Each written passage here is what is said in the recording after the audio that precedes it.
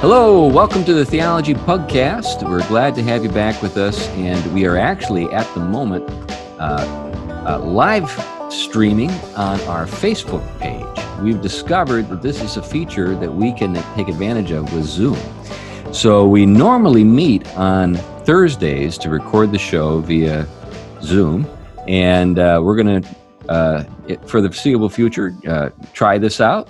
People will be able to actually ask questions online, and if we have presence of mind, we could actually look and see what the questions are and perhaps respond to the questions in the course of the show. But anyway, that's kind of new news for old listeners. If you're a first-time listener to the podcast, welcome. I'm C.R. Wiley. I'm the senior pastor of the Presbyterian Church of Manchester, and I've written a few things in my life. And I'm joined by my friends, as I am every week, and each of them are in really cool locations while I am stuck at home. So, Glenn, tell us about yourself and where you are. I'm Glenn Sunshine. I'm a professor of history at Central Connecticut State University and senior fellow at the Colson Center for Christian Worldview. And I am virtually in the Czech Republic, in the city of Kutná Hora, in the Sedlec ossuary. The monastery here was built in, I think, around the 12th century. When the Black Death went through, they accumulated a rather large collection of bones, which were then stacked in the 16th century. And then in the early 19th century, they hired somebody to come in and organize them. And so he decorated the church with the bones that had come out of the ossuary. So that's the Sedlec ossuary in the Czech Republic. It's a charming environment. It's just... Absolutely. and for those of you who know me and know my predilection for plague, you'll understand. Now, you're in a cool spot today, too, Tom. I'm the only guy who doesn't get to You need to get out more, Chris. Yes, virtual travel. Right. So tell us about yourself, Tom, and where are you? I am in Oxford, England. This is the famous or infamous Radcliffe Camera. It's a library, part of the Bodleian Library. I spent 6 years, roughly, every day in this place. And so I figured to kind of have it behind me right now as kind of a reminder that I need to live up to all that study that I did at one point in my life. Right. And tell us a little bit about yourself, just so people who maybe have never listened to us before know who you are. Tom Price, a systematic theologian and Christian ethicist. I teach both at Gordon Conwell Theological Seminary. Okay, well, Tom's day is today, and Tom's got a great subject for us. But before we get to it, I just wanted to make a couple of quick announcements. One is our Theology Pugcast Indiegogo campaign has been launched, and we're about a week or two in, and we are over 25% of the way to our goal. So we appreciate all the folks who have contributed to the campaign. And we've got another, I guess, 45, 43, something like that days to go. So you'll hear about it some more. But I felt like it was a good start. We've got a good start. We're trying to reach $4,000, and those funds will go to pay for a new website and some new equipment for the show.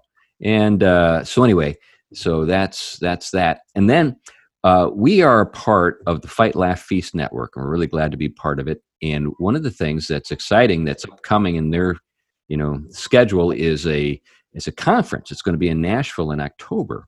And if we are allowed to leave our homes by then, it's going to be October 1st through the 3rd. Now, I'm going to be there, and Glenn's going to be there. Glenn's actually one of the speakers for the conference. We'll have a booth for the podcast. Tom, do you think you'll be able to make it, or do you know yet? I'm going to try to. It dates so far. I mean, I think a lot of things are going to be online for me in the fall, so right. That may work perfect. Nice. Well, we'll be in Nashville, and of course, my son Caleb and his wife Whitney live there, and so we'll be connecting with them. But hopefully, we'll connect with you there. Anyway, with that out of the way, Tom, what are we talking about today? We are talking about the psychological captivity of the church. All right. I would like to claim originality for that title, but it goes to L. Gregory Jones, a former dean of Duke Divinity School. He's a Methodist theologian, but he did series of works looking at the way sort of the psychological and the therapeutic started to infiltrate the church, and the extreme impact it has had in the church in basically re-characterizing what human purposes are, and also redefining a lot of core Christian teaching in light of a very different set of assumptions, ones that are given from a more something that would not hold central the Trinity, the Incarnation, and redemption and creation as Christians have classically understood them as Scripture teaches them. So his concern was the doctrinally thin employment of psychology and psychological categories has almost crept into such a degree that we can barely tell the difference between therapeutic forgiveness, for example, or genuine Christian forgiveness. And he wrote a whole book called Embodying Forgiveness, in which he was trying to show the radical contrast between Christian notions of forgiveness and this sort of therapeutic. And disturbing in that book is the list of evangelical thinkers who not only were trying to show the kind of significance of kind of different psychological theories and categories for pastoral care, but what they imported with the use of these categories and understandings was a whole vision of things that not only was a little at odds with Christianity, but fundamentally at odds with it. And there was even one point where one of the evangelical writers says, forgiveness is one of these kinds of things that God has built into things to where we can get to a point where we can even forgive God for creating us in a world where we can be hurt. That is, that's just so crazy. What comes to my mind is Paul Vitz. You guys remember Paul Vitz? Yes.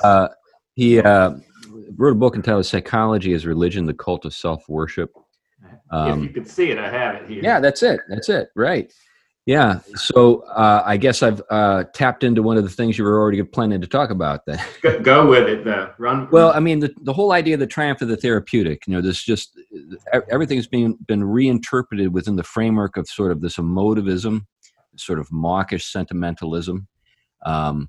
It, I think, ties in really well to Schleiermacher and all of that.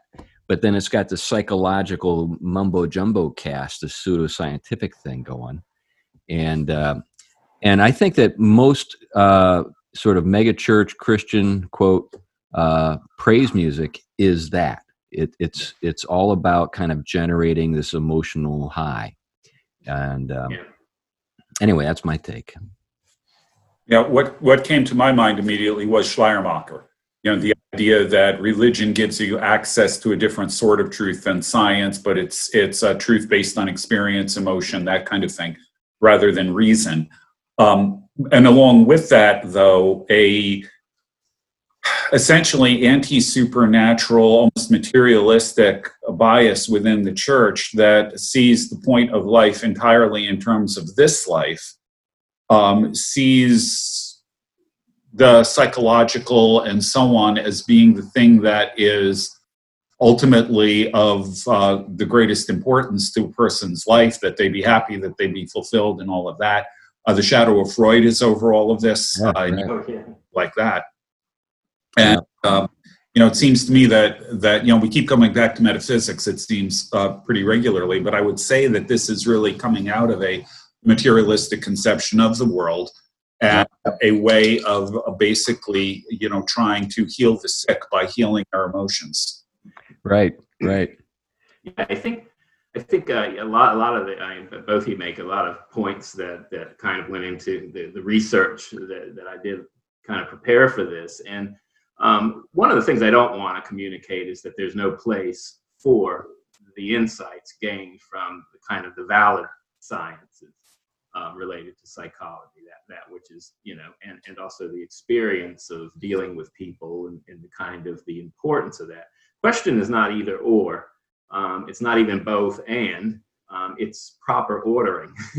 and so it, one theologian said, psychology makes a great handmaiden, but a bad master, similar to what philosophy in relationship to theology. And so there are places at which some of the insights are something that help broaden our understanding of creation and how it functions and works, but it needs a much richer metaphysic in order to really be both life-giving and part of the process of any kind of healing. Now, Glenn makes a great point, the worldview metaphysical implications.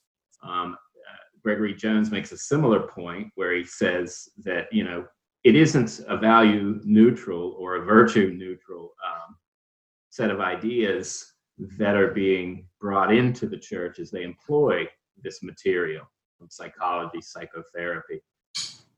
You're importing the whole worldview with it, and uncritically. And what is at the core is a fundamentally different understanding of the self, as Chris just mentioned, and then a fundamentally different understanding of the proper ends and purposes of human being and living. And so there's a very different understanding of what it means to be a human and why humans are here and what they're supposed to be doing. And because of that, they end up undercutting often the very help that they need to achieve, because what they're doing, they're affirming the very problem rather than actually uprooting it and dealing with it. And so if we go back to classical, if we go back, earlier in our episodes, we go back to an understanding of God and all things relative to God. And so we need divine instruction, not only to teach us who God is as God, distinct from anything else, but also who we are in relation to God, what our chief purposes are. This orients the rest. This orders the rest, so we don't end up getting the balance off. And then what was the chief sin? Well, this is something I think that contemporary psychology and even its attempts to address issues related to it have no access. The issue of idolatry.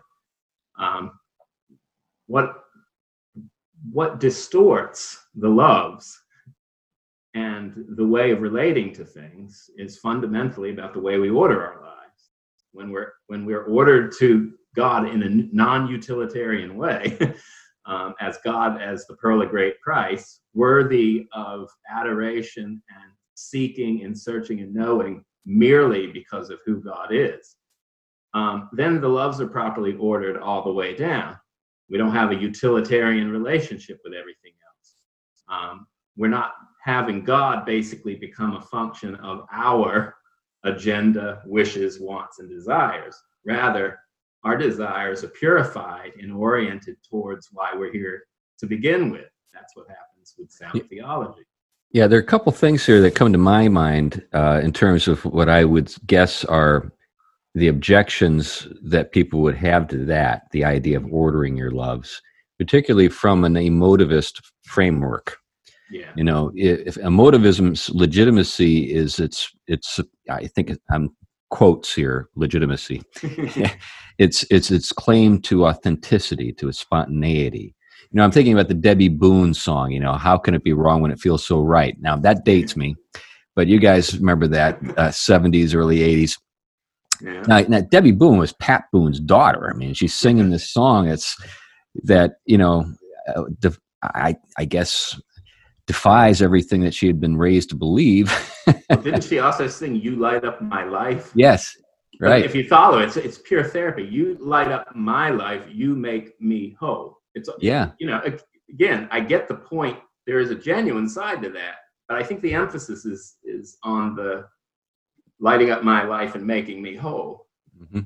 Yeah, and it loses the paradoxical quality of gaining your life by losing it. Seeking first the kingdom, and then finding yourself in the process. In other words, it gets back to this ordering thing. Yeah. The whole Christian faith is about the ordering of things, and you're kind of thrown in as a bonus. Yes, that's right. I've got a friend from grad school who's been doing a lot of work on, well, he's from Finland, so he calls them the Puritans, the Puritans, who in his doctoral work, he's an agnostic, but in his doctoral work, he argued that the Puritans actually had an incredibly sophisticated understanding of psychology and an effective means of dealing with psychological issues. And he has since traced this back to medieval confessors' manuals and things like that. And he says there's an entire science, as it were, of sin, of psychology, and things like that, that has been completely lost to Christianity in the subsequent centuries. But one of the things that he says is that the Puritans argued that if you look at something like the 7 deadly sins, okay, everybody has one of those that's going to be a dominant passion in their life. But if one of the sins are present, all of them are present. Whichever one is the dominant, the ruling passion, the others arrange in order psychologically under that. And so, for example, let's say your dominant sin is pride. Lust is going to be there too, but lust is going to manifest itself in a desire to get a trophy wife, someone that will show off, just how good you are, to feed the pride. So there's a psychological ordering of sin in these traditional systems of understanding how sin works in our lives. And it's actually very sophisticated stuff. Well, it reminds me, in a sense, of what Tom is saying, coming at it from the opposite direction, that our lives have to be properly ordered according to proper loves, loving God first, and then everything else, loving it under that. It's almost a mirror image of it into the realm of sin. Right. Do you think, well, I don't, I'm about to say something that'll take us in a different direction. Let's go back to Tom. That would be a shock. Totally unprecedented. I know we'll do it at some point. It's interesting. Thomas Dixon had wrote a book that's very, very interesting. It was called From Passions to Emotions, the Creation of Secular Psychological Categories. Yeah. And his work, even though from people I know who've kind of investigated it well, I think it makes a great contribution in the sense that he really wants to retrieve a lot of what was lost from classical understandings of the human psychology and emotions and everything, passions, affections, faculty psychology. He wants to retrieve that, and he acknowledges that by cutting out the theological roots of these things, we've cut off some of the greatest insights of psychology, and I think that would be there. And one of the things I think he doesn't address, and I think this is how in the world did we get here in the church, and I think we were hinting at it, is we definitely, these things were around in some way. What happens is when everything else gets flipped, so do they. I'll give just an example for people. Let's think about Freud. What does Freud do, to be kind of crass? He takes the enchanted world out there and he brings it in here, right? It's no longer demons coming at me. It's the demons in the history inside, right? The immanentizing of the spirit to supernatural. This goes with the kind of the loss of the transcendent, or the making of everything in a completely, everything that is within the container of the material or the natural. It's immanent within it, and so therefore the causal chain is completely somehow within it. And so psychology now is cut off from its spiritual moorings in relation to God and all things relative to God, and now becomes something within, individual, personal, my story, this whole emphasis. And so therefore the things that used to be there now are interpreted differently. So, for example, I think, Paul Vitz puts it this way. He's talking about Tom Oden, who noticed that what you have going on in a lot of these psychological theories that were around maybe about 30, 40 years ago was basically just a retelling of the old kind of Puritan and some of the kind of Protestant spirituality, or in all Christian confession, thanksgiving, and commitment. But it gets interpreted What are the limits of my being that frustrate my self-actualization? What possibilities are open for deliverance from my predicament, right? Things that prevent me from being my true self. And how can I actualize these possibilities in order to become more fulfilled? So what we get is a very immanentized, wrapped around the human subject and their emotions, understanding of confession, thanksgiving, and commitment. So they're still there, but they've been redefined by a whole different metaphysic and a whole different understanding of the human and human ends. You know, one of the things I think, though, it's important to remind ourselves of in the midst of all this, you know, sort of the psychologizing, is that evil it continues to exist in all of this. It's just manifesting itself differently. So one of the things that can end up happening with, you know, an analysis like this is we can become, I think, so caught up in even the psychology of psychology, Yeah, that we lose touch with external manifestations of evil and even how this leads to a kind of evil. So let me throw a fun association here into the mix. Do you guys remember Forbidden Planet, the science fiction film with Leslie Nielsen? yep. In Forbidden Planet, it's Freud. So what you discover in the film is that there's this terrible monster who is just wreaking havoc and killing things and killing people, particularly men, in this space or on this planet. And it turns out that it's actually the way Leslie Nielsen puts it at the very end of the film, where I think maybe it's the ship doctor. He says, "Monsters from the id." Id. So what happens is that there's this beautiful girl, of course, and her father is this mad scientist who's discovered this technology of this alien civilization. He doesn't really fully understand what's going on with it. But what it's done is it's tapped into his psychological state. And the monster is an energy monster that's been created by his own id. And it's killing all the men that his daughter has an interest in. but I guess why I bring that up is that, we think, okay, this kind of gets us, when we get into psychology and we get into the goofiness of Debbie Boone, we kind of feel like at last we're liberated from the realm of good and evil. This is all about, feelings and psychological processes. But what I think you have is just sort of a strange and new, or not new, but sort of a different kind of expression of evil than we were accustomed to, and authenticity just can't be ever wrong.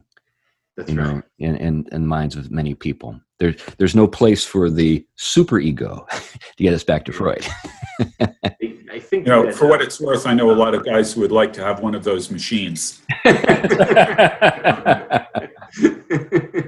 However, aside from what's interesting to me is, you get this stuff really coming out of Freud. You're getting it coming from some other directions as well, in the culture. But what I find most surprising on some level is how thoroughly it has been absorbed by the evangelical church. Yeah. And this is the evangelical church that sort of prides itself on faith in God and, belief in a world beyond our own and all of this kind of thing. And yet, in practice, what you see is religion reduced to psychology. Yeah. What is it about evangelicalism that makes it vulnerable in this way? Any thoughts? Well, interesting. If we go back a little ways to just a little ways for us up here in Connecticut, to Jonathan Edwards, Connecticut, right? Right up the road from us. Yep. Yeah, Jonathan Edwards wrote a very profound theological essay on religious affections, and it's worth reading for anyone out there. It's not an easy read, Nothing by Edwards is easy. That's right. but one of the things he gets that this can kind of cause a lot of angst, if we'll use that word purposefully, amongst the evangelicals, is he was sort of weighing, true and false religious affections.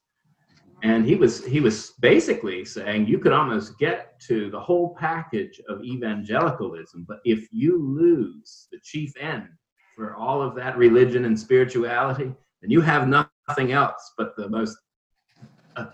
the ultimate distortion and idolatrous alternative.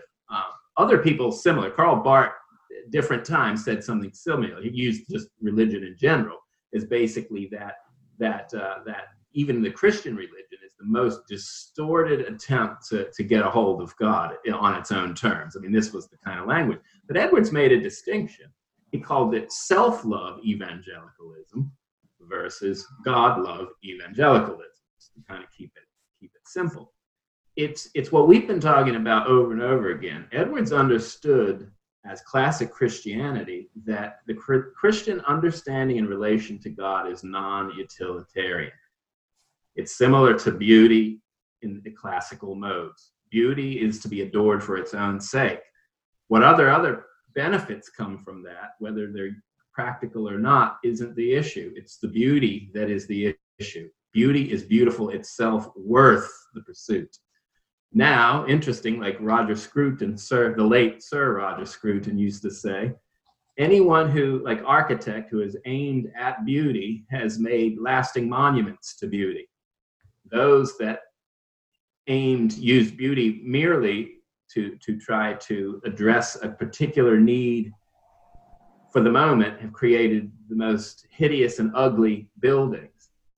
Apply that to evangelical religion, right? Beautiful when it is oriented the right way. That is pursuing the God whom it has been invited to commune with and to enter beyond merely what God does for me, to actually being able to enjoy leisurely, right? Worship God himself. God is the reward. And when you get God, you get everything, as we've said.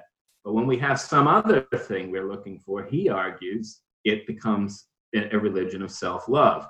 Even me being saved from damnation becomes, I'm pursuing God because I'm going to not have to suffer this way. It's that self-religion. Again, there is a valid joy in being liberated from damnation. Don't get me wrong, but it's not the pearl of great price.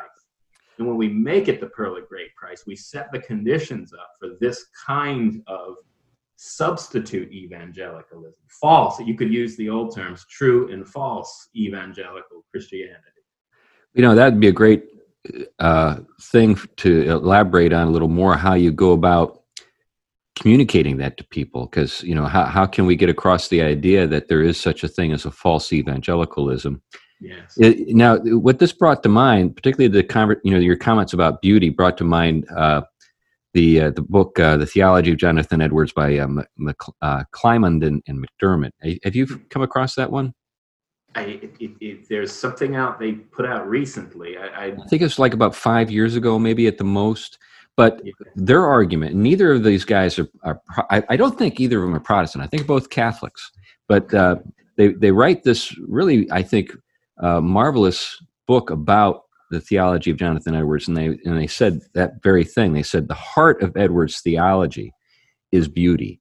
It's not what everybody thinks it is. Yeah. Beauty is the center piece, and if you understand that Edwards is all about the beatific vision, you could say, yes, then everything falls into place. But if you don't understand that, then you don't even understand sinners in the hands of an angry God. You don't really get it. And for Edwards, just like being and the good are so connected. Yes. Right. Love and holiness are connected. So therefore, that's why he says when we love God for God's own sake, not that God gets something out of it, but because God is the most worthy object of he calls it moral beauty. That means, therefore, the kind of holiness that evangelical strives for, the purification of our loves and the reordering of them, loving God first and everything related therein, that takes on, therefore, that becomes true religion, and it becomes beautiful in everything that it touches. So the moral and the beautiful have a very strong connection in Edwards. And I think this is one of the things I think like David Wells' work has tried to show, is that, okay, the therapeutic emphasizes God's love. I mean, to the point, we're not dealing with the God who truly is love, but it's severed from the moral aspect of that, the holy love. And because of that, you have all of the compassion without any talk of actually addressing the fundamental issues of idolatry, sin, guilt, in ways that are moral and religious versus therapeutic and psychological. And yeah, one of the things too that's interesting to reflect on is, you were talking about, now, was Witz a Methodist? I don't. Let's see. Doesn't really say. I heard him. I've heard his name come up in those circles, but I don't. Yeah, but the reason I'm asking is, you'd mentioned Tom Oden as well, and it's. I think sometimes a particular theological tradition can become as attuned to its own theological tendencies to error as it is an advocate for. So Methodism as heart religion really is kind of the thing we're kind of getting at here when it goes awry, when something goes wrong. And you could say that all of the sort of the second blessing, holiness movement kind of stuff that came out of the 19th century is predisposed to this kind of thing. This sort of weepy-eyed, experiential, testimony-driven faith. Yeah. Another thing that I would want to throw in, whenever I teach church history, I take kind of an idiosyncratic approach. I always teach church history in conjunction with the history of the culture surrounding it. Because the church exists within society, and what happens in society inevitably affects the church. So what we have to think about, I think, in this case, when we're looking at the roots of this, is the way in which evangelicalism has embraced a lot of things in the larger society, in the larger culture, unthinkingly, uncritically, and probably completely unaware that they were doing it. But, just like fish don't know they're wet, we don't really always recognize that we are involved in the culture at large. And when you've got a culture that is going therapeutic, think about the self-help sections in bookstores, for example. It may be inevitable that the church is going to be pushed in that direction. But evangelicalism's tendency to always grab onto the newest, the latest, the greatest, the most effective, and all of that is going to make it especially susceptible to this kind of thing. At least back in the old days, it did all of those things in the name of the old-time religion. Right. Yeah. I should note, just sort of as an aside, in the Middle Ages, self-help had a totally different meaning than it does now. What it means is taking the law into your own hands and getting revenge. That would certainly help you in certain respects, right? Yeah. So every time I see a self-help section in the bookstore, I expect to find things like the Anarchist's Cookbook or something.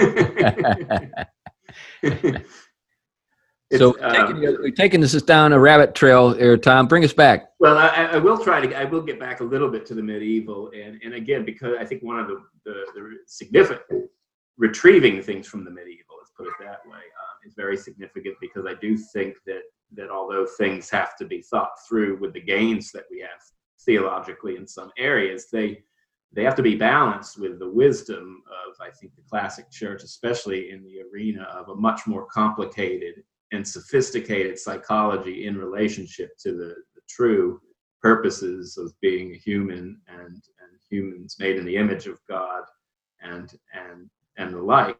And one of the things I think I'll end with is sort of what Aquinas had said on the issue of sorrow, and how differently he conceived of it, and how he evaluated within a thick theological frame, but also drew pastoral and moral wisdom from it, unlike anything you can find anywhere. And you talk about caring for a soul with that rich understanding. Nothing around today can even compare to it. But anyway, that recent article, First Things, by David Paul, I don't know if you've had a chance to see it. He wrote it, I think it was kind of under the rainbow banner, and he's kind of looking at the way in which culture so quickly even moved morally in relationship to issues of sexual orientation and marriage and things like that. But one of the things he catches on in the essay is the whole notion that the therapeutic culture is what readied for this kind of transformation. And then we sort of ask the question now in relationship to the evangelical church is, why is it uncritically starting to run down the same trail? It has no resistance to, or very little resistance to, these forces and trends, and it seems to embrace them, and now it seems to redefine the whole Christian vision in light of them. And one of the things he hits on here is it ties together things we've talked about before, but what both of you brought up. One would be, he says, Freud himself has largely fallen out of favor, yet Freud's therapeutic mission continues unabated, even heightened in the coronavirus era. And he talks about all the emphasis on self-care. But he goes, therapeutic discourse organizes our lives around emotional experience in a narrative of emotional suffering and healing. And so it takes the suffering and healing required for the human being to be made whole. It takes it and reinterprets it.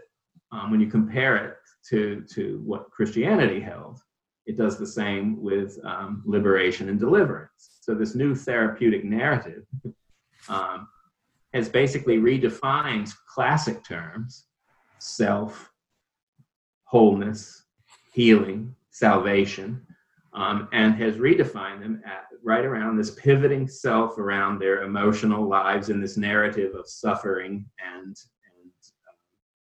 being delivered from the suffering.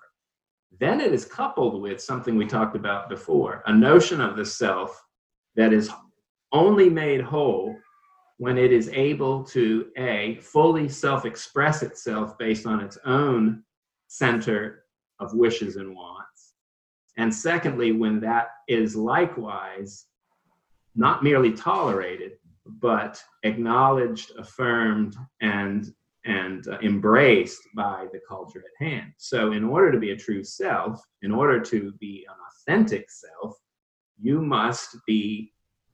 will have suffering until you have been liberated from all of those external oppressions and oppressors that. I'm afraid we kind of lost your voice there, Tom. We lost your voice there for the last few seconds. But I think I can pick up on it, the idea that you were expressing, this idea that because of the reinterpretation of the faith in these terms, it's no longer sin which oppresses us. It's the opinions of other people that do not validate whatever we're having to, think about ourselves or feel about ourselves at the moment. Identity stuff a lot of the time, right? Yeah, you're back now. Okay.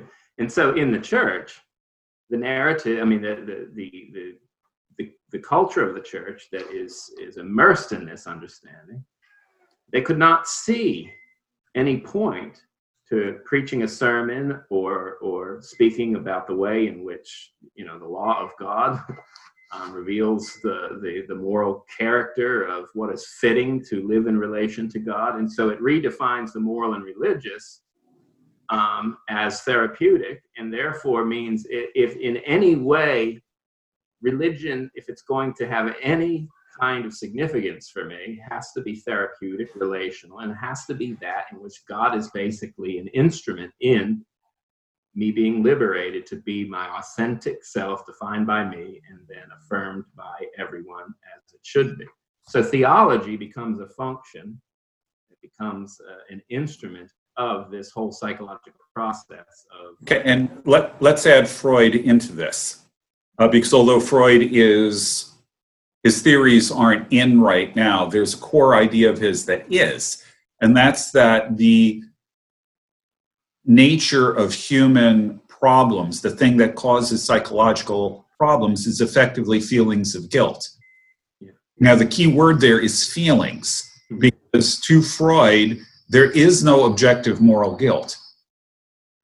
So the thing you want to avoid at all costs is triggering guilt in people, as we're looking at the consequences of Freud. So therefore, you can't very well talk about the law of God. You can't really talk about sin. You can't really say, you know what? If you act on your desires in this area, you will be violating absolute formal moral law that is embedded in the structure of the universe because it's part of the character of God himself. You can't say that to people. That's right. Well, because guilt is bad, and we need to do everything we can to avoid making people feel guilty. Well, there's a couple of thoughts just to add on to your observation there, Glenn, and I agree with your observation. But the thoughts that I'm sort of pondering, or sort of what comes to mind at the moment, is the artfulness in which even in a tradition like the Reformed tradition, this can work, its sort of insinuate its way into things. So, the people who seem to be steering the ship in terms of where things, I think, are trending within, I guess you would call it mainstream Reformed, conservative thinking. They all have this kind of way of massaging the truth to the point where it's almost indistinguishable from out and out, sort of mawkish, emotivist stuff that we're talking about right here. I listen to some of these people, and yeah, they'll talk about not the love of God, but the law of God, but they'll do it in such a way that all of the edge is gone. And it almost sounds like I'm listening to Debbie Boone again, if you know what I mean. It's just that bad. And some of these people, will present themselves as, sort of the voice of the LGBT community to the church or something. Right. We're all supposed to be ashamed of ever making anyone who is living a perverse sexual lifestyle. They'll never use the word perverse, by the way. But anyone, we should be ashamed. We should be confessing our sins for talking directly about right and wrong. Right. Yeah. And you wanted to focus on the law of God, but what you're really getting to there at the end there is the idea of the love of God. It is not loving to tell people that your desires are disordered. Right. Let's use Catholic terminology there. But as I think about my own life, and this is a testimony about how this is a testimony about how being made to feel, bad because of my behavior was good for me. Where have those testimonies gone? Some of the old timers just never prettied up their statements. People that I knew when I was younger, they're almost all gone now. But, they would just say it, that's wrong, without qualification, without equivocation, just directly and frankly.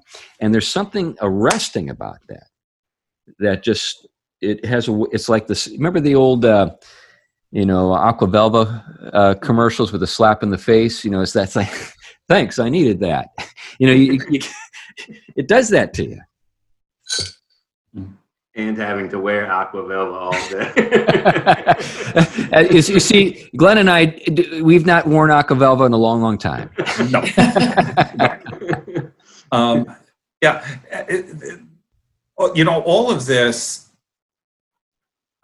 the reason why this stuff is important, aside from, even if you eliminate the purely theological from this, the fact that sin offends God, even if you eliminate that, we've talked before about the idea of teleology, that things are created for a purpose. And if they are used in violation of the purpose for which they are created, they're being misused. Okay? We've talked about that. We talked about a variety of things related to this, but fundamentally what it comes down to is that if God created the universe, and if in fact the universe reflects the character of the God who created it, then there is a moral order in the universe. There is things have meaning, things have purpose. And when you violate the purpose for which something is created, when you violate the moral order of the universe, you can forget the entire theological side of this. What you're doing is objective harm, at the very least to yourself and probably to other people as well. So the question is, in what sense is it loving to approve of behavior that is causing objective harm? And that's the thing that nobody, the vast majority of people that I know, do not seem to get.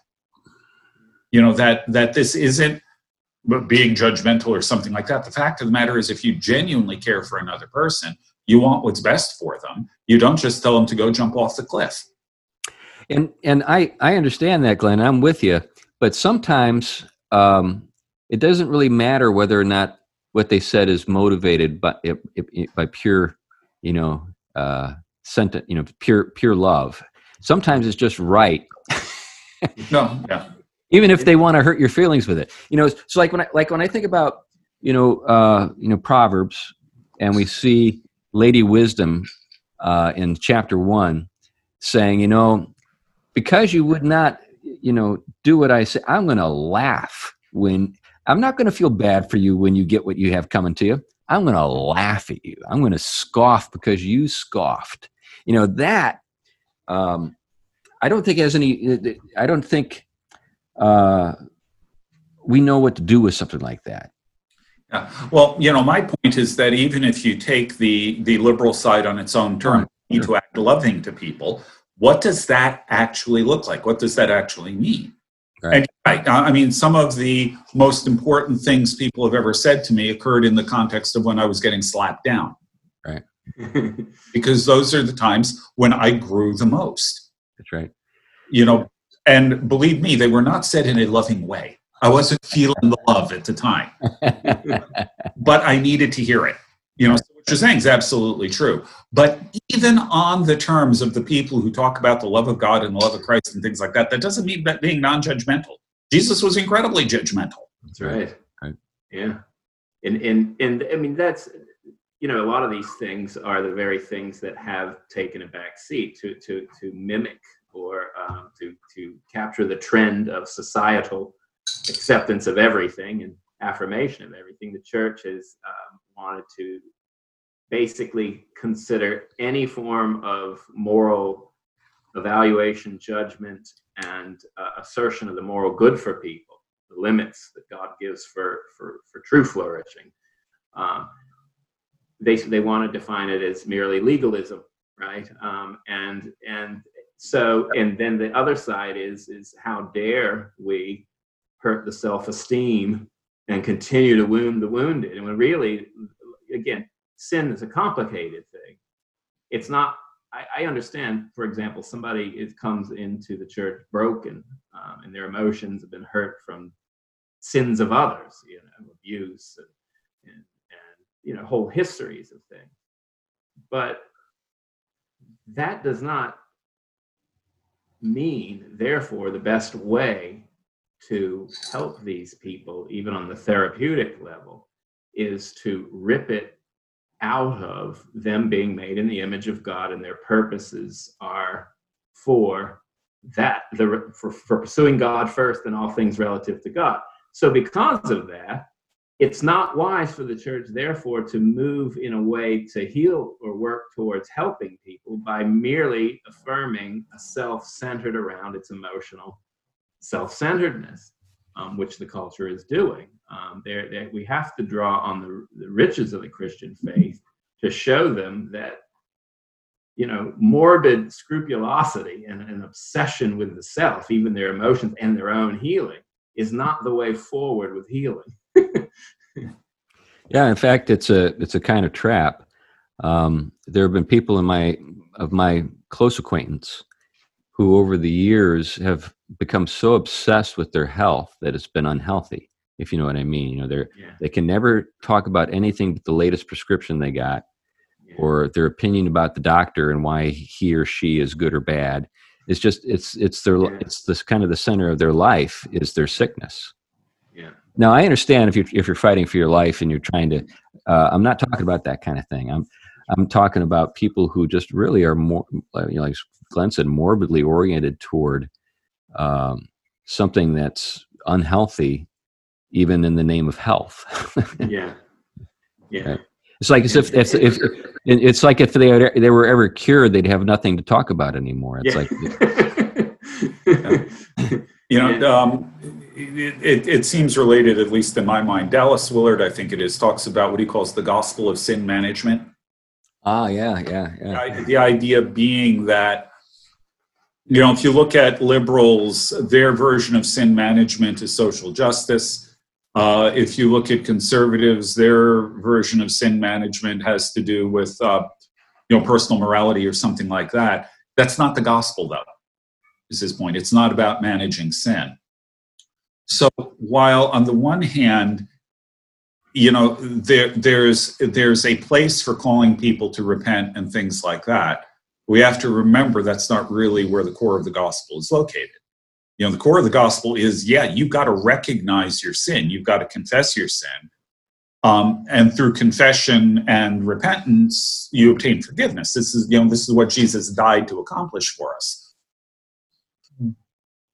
So we need to have this balance between recognizing that there are genuine problems, which the therapeutic gospel all too frequently ignores by basically saying you're okay the way you are. God loves you as you are. God, you don't have to change. That's utterly wrong. You have to recognize that there's a problem there, and you have to change.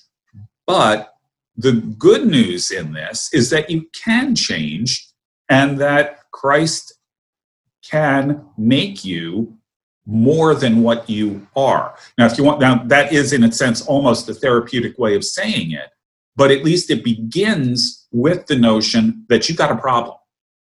Actually, we've got problems. And I think you have to deal with those.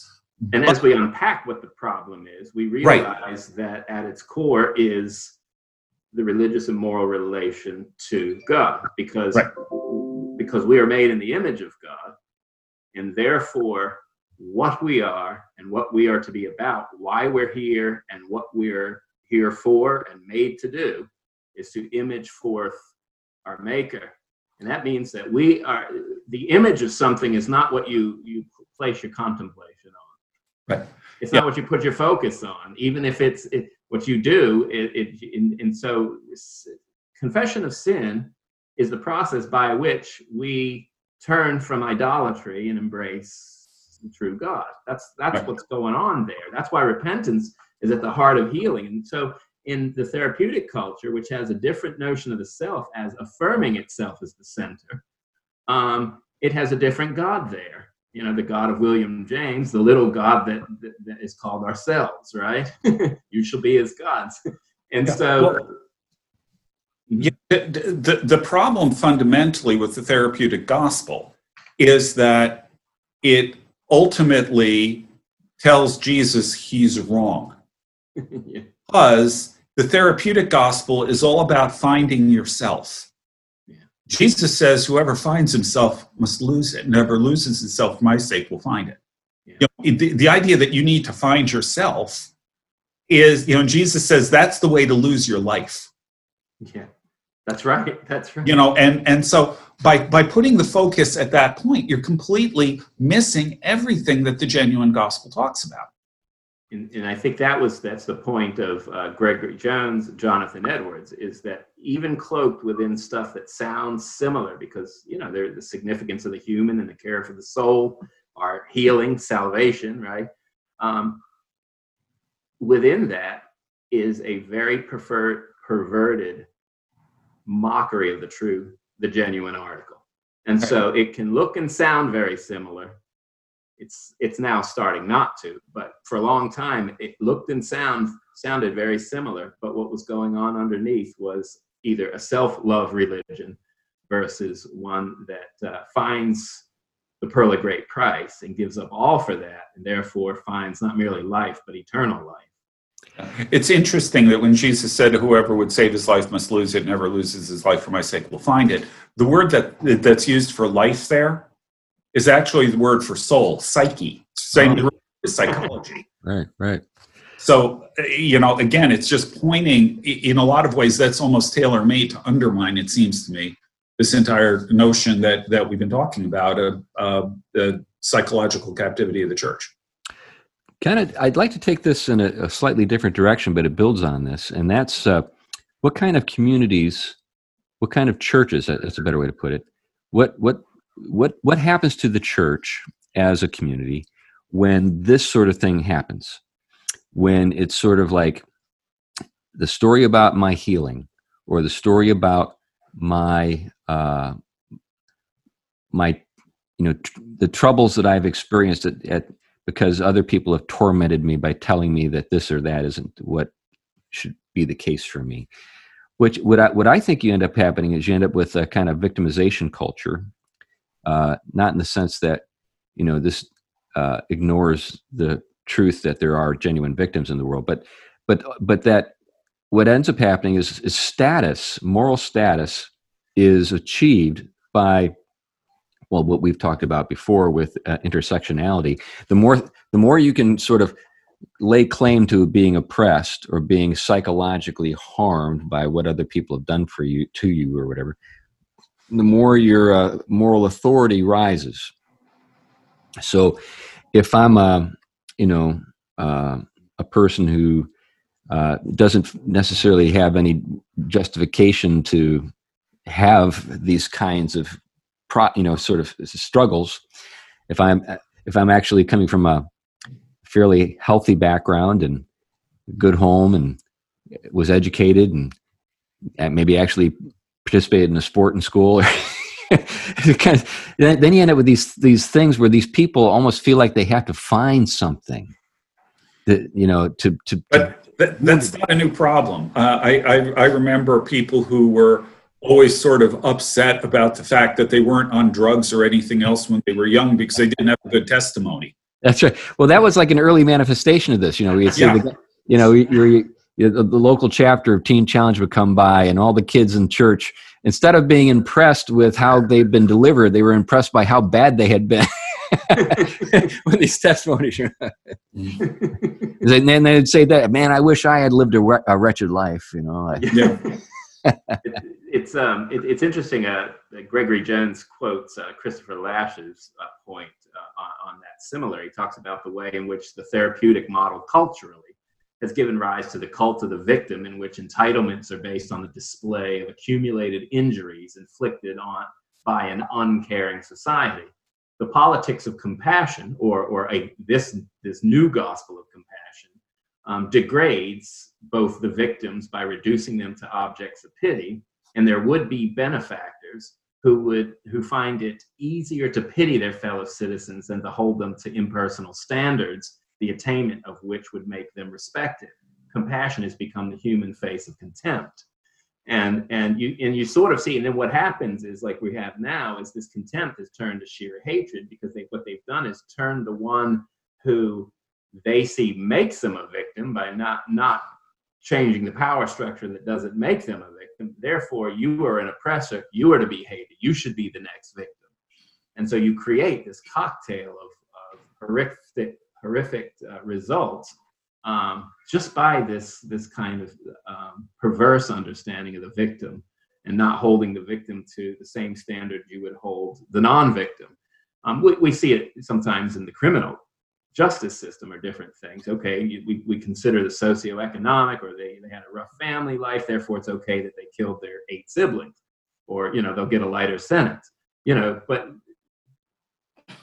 what is accomplished by that is that it doesn't mean those things aren't significant and don't have certain places of conditioning things. But what happens is you lose touch with that which is most fundamental of a human being made in the image of God, and that is their responsibility towards God and all others. And Jesus didn't say, okay, I'm only dying for X, Y, and Z, in the sense of this group of people, they were okay. They really didn't need atonement. Well, what other thing kind of is going on here is I think that there's also a background in the world in which we have the margins, so to speak, to tolerate this kind of stuff. When things are really hand to mouth, when life is just survival is a scramble where you have to just make sacrifices and go without just to get through the day. You don't have a whole lot of tolerance for this stuff. It seems to me anyway that you've got to have fat margins in order for this kind of stuff to exist. Let me give you an example. Have you noticed that we're not hearing much, if anything, about transgenderism for the last couple of months? It was like the thing that led every conversation, every post, everything on Oprah. It was everywhere. And now you can't find anybody talking about it because we've got real problems, not goofy stuff. You want to wear a dress, Klinger, in MASH. That dates us. That's right. Think about it. Klinger pretended to be a woman so that he could be discharged for insanity. That's yeah. Do they ever show those episodes anymore? Only very late at night on some odd channel, I think. Right. Yeah. That's a point that you can look at this again historically. There are a lot of examples of this kind of thing. So, for example, it's only prosperous societies that talk about the virtues of poverty. Right. It's only things that, it's only once you've got security in other ways that you can begin to look at, things like transgenderism or any number of other things. And, at the moment with things as up in the air as they are, right, it disappears. All kinds of things have sort of vanished off the radar that were main themes of discussion 4 months ago. I remember one of the notorious Stanley Hauerwas quotes during my time there at Duke, and he was always notorious for a quote. But I remember someone asking about one of these kind of odd issues of the time. And he goes, for people who have to work for a living, because his dad was a bricklayer, he goes, we don't have time to think about stuff like that. Right. He still associated himself with the bricklayer. Yeah, it's so true. It's so true. Well, we've kind of gotten to a point where I think we should wrap things up. Is there anything you want to leave us with, Tom? Anything you want to kind of like something you've been aching to say? The last thing is one of the forums I saw at a church I attended at one point. I remember that I was teaching a class in theology. At the same time, another class was offered by a guy coming in who it's something to do with the way in which behind every kind of bad behavior is basically emotional hurt. That's right. And you can imagine I had about 5 people in my class, and the other had about 500. Yeah, that's right. Everybody was sort of like, yeah, I can identify with that. I'm emotionally hurt. That's my, yeah. How about you, Glenn? Anything you want to reflect on as we conclude? I think this has kind of gone on a pretty wide-ranging thing, but I think you've identified a real problem that exists within contemporary American Christianity, and it's something that we really need to be aware of and fighting against. Yeah. If anything, people should go out and read that book by Paul Vitz, Psychology as Religion, the Cult of Self. What was it? Cult of Self. What was it? The self-worship? Yeah, the Cult of Self-Worship. Yeah. I think he wrote that in the early 80s maybe, or mid 80s, but it says live today, maybe in the 90s. I don't know if. Yeah. So right after, right. He didn't deal with like the new trends like systems, psychology and that, but still a lot of the stuff carries over. Right. Yeah, we'll have to make sure we put the references to this, to the books in the description. Right. Well, anyway, I think that's it for me too. We appreciate you once again listening to the Theology Pugcast. We don't take you at all for granted. And if you'd like to see our faces and our unique settings, You can catch this episode on our Facebook page, Theology Podcast, and you can also tune into the YouTube channel that we just started, and it's growing. It's got a few folks who watch the shows there, but you can watch them there as well. Anyway, we do appreciate your support, and thanks a lot. Bye-bye. Bye.